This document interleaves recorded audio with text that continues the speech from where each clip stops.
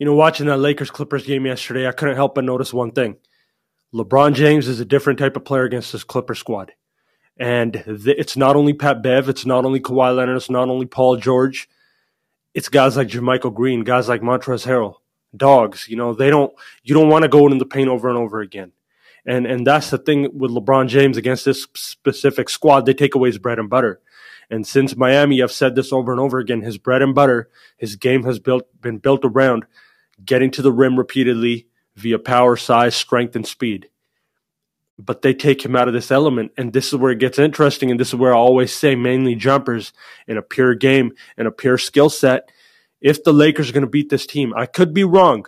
Based on what I'm seeing, though, in a 7-game series, the Clippers being as young and in their prime the way they are, LeBron James is going to have to demoralize the defense through jump shots.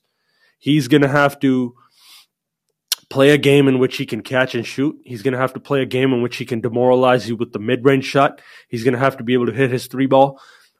He's going to have to be able to pull up. LeBron James is going to have to dominate this team from the perimeter. And then the Lakers will be engaged and it'll be an even playing field. But if LeBron James is looking to go to the paint over and over again, I think he knows by now, more than anyone, it is going to be a whole different type of game if he tries that against this Clippers team. And the room for error is very small in that situation. So he's going to have to play that Kobe Bryant game. He's going to have to play that Kevin Durant and Michael Jordan game where, hey, I don't even need to dribble. I don't even need to, put my head down and try to get to the rim over and over. We can run our offense. We can run through AD. But when I get the ball, and this is why I don't pay attention to your rebounds and assists. This shit's going to come down to buckets. And it came down to buckets yesterday because that was a playoff-type game. Kawhi and LeBron went shot for shot. Kawhi came out on top. This is going to come down to I don't need to dribble. I don't need to get to the rim. I can turn around, face up, jumper. I can go off, the catch. I can, 1-2 pull up. That's what it's going to come down to. And it's ironic because LeBron's greatest battles from what I've seen against the Spurs, against the Mavs, against all these teams in the finals, it's always been about can he get to the rim? If he can't, it's a different game. So it'll be interesting to see how this plays out. I personally think the Lakers can do it in a 7-game series, but it's going to have to come. If LeBron James has 30 or 35 points, those points are going to have to be coming in crucial moments, not in the third or fourth when the game's running, when the Clippers are running away with the lead, and then you look on the box score and LeBron has 25 or 30, and it's like, oh no, he did his part. No, this is going to have to come in the first quarter, second quarter, third quarter, fourth quarter. When Kawhi and PG and Lou Will, when they want to go shot for shot, you're going to have to reply, and you're going to have to reply with jumpers because if they force you to the paint repeatedly, that's kind of what they want you to do. That's what Doc Rivers has always done against LeBron James is go ahead, come.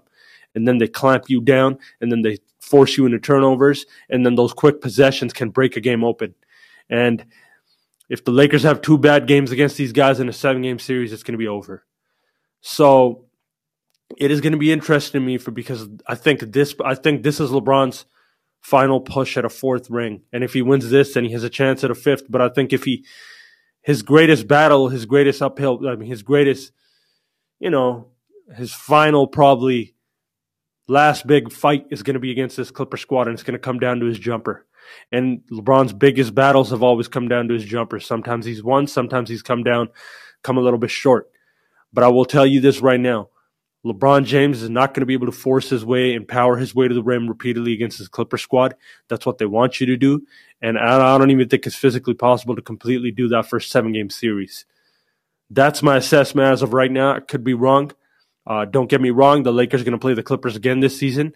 I think the Lakers are going to blow them out. LeBron's going to get on transition and have one of his games. But in a 7-game series, it's going to be a different game.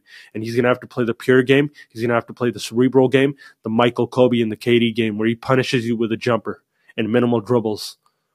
And that way, Anthony Davis and everyone else is engaged, and they're able to dominate the game. And the Clippers don't have an answer for you.